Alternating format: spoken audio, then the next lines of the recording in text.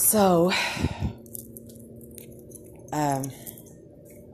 something interesting happened today. Something horrible, actually. I've been waiting for well over a week for DHS to return my call in regards to my EBT that I don't even really want but have to get due to this entire situation. So a Nashville number calls me at around 4:45, and a lady by the name of Miss Fox starts asking me all these questions that I've never been asked before about, tells me I'm on the jail registry back in May. And, well, I'm not in Dandridge anyway. And, never been asked any of that before. Asking me about all my previous charges and all this crap. Like, even if my answer had been different, I wouldn't have been able to concentrate on it because,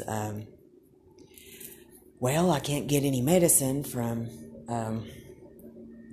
my doctors because I haven't went to my second appointment yet, and I'm being hit so hard with directed energy that I can't even, my eyes cross at times.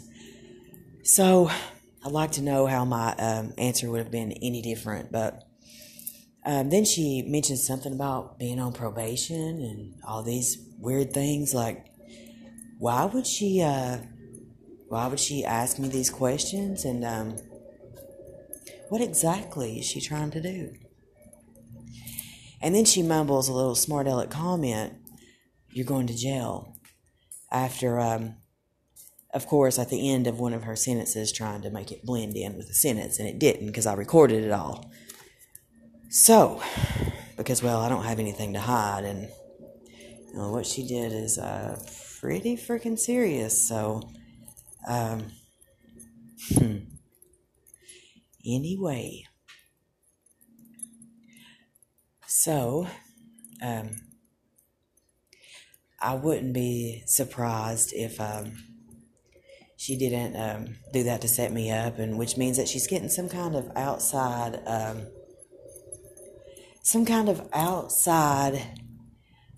information about me, trying to, said she just wanted to clear me on the drug felony. Well, wouldn't that flag? So, anyway, never been asked all those questions, and, anyway, I think there wouldn't be a reason to call someone if that were the case, unless they had, and you were just trying to get them in trouble. Like, why would you not just call them and say, hey, you put in an application, but it's denied?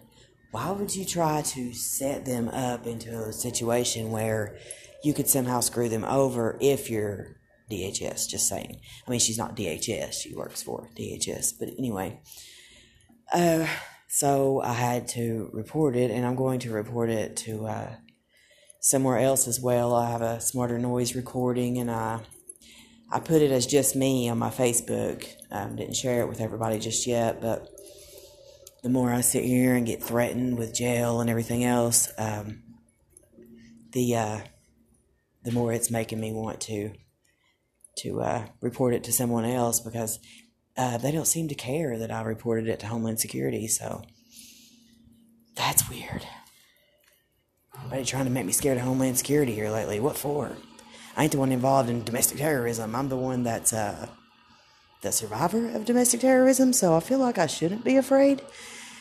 So, as if I don't have enough going on, now they're making me so nervous that I can't shower, can't go get food, because they're threatening me constantly. So, but I think, to be honest, that lady should be the one who should be concerned, because her clearly discriminatory, illegal behavior on the recording is undeniable, and, I'm sure she's no dummy and she knew that. So what was her goal exactly? Just saying. Not paranoid, but just looked a little. I would think you would deny their application and not look for a reason to stab them, because I try not to stab people myself.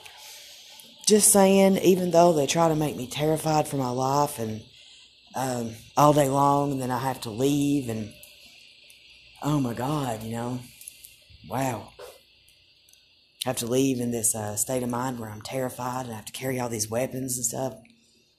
So, just saying, I don't see why you would stab someone. And so then she goes back into the Dandridge stuff, and I'm not even there anymore, and she's reading off all this stuff that has nothing to do with my case, like she's just trying to, I don't know. Anyway, I found it interesting. So anyway,